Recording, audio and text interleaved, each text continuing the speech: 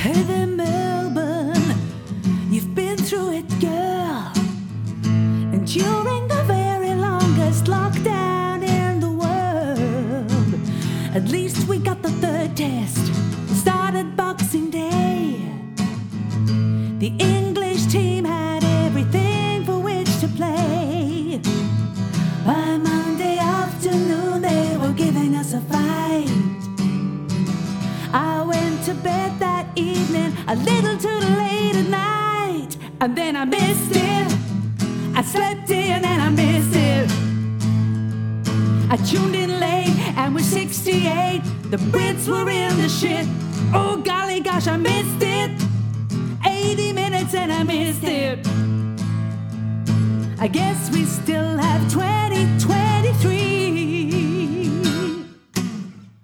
You have to concede that it was poetry when debutante Scott Boland was the one who held the key.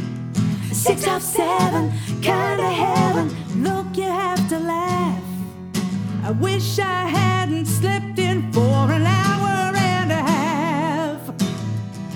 Cheer up, Joseph, you've reached a new frontier. You match the global record of ducks within a year. Oh, but I missed it. Quack, pardon me, I missed it. Don't get mad, I do feel bad.